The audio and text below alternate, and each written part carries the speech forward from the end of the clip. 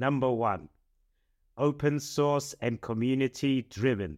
Being open source means that the code base is publicly accessible, allowing developers to contribute to the project and make improvements.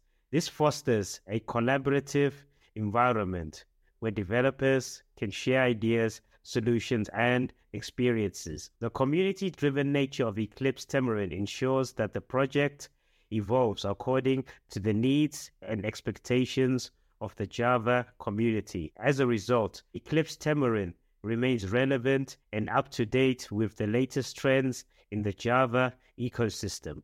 Number 2,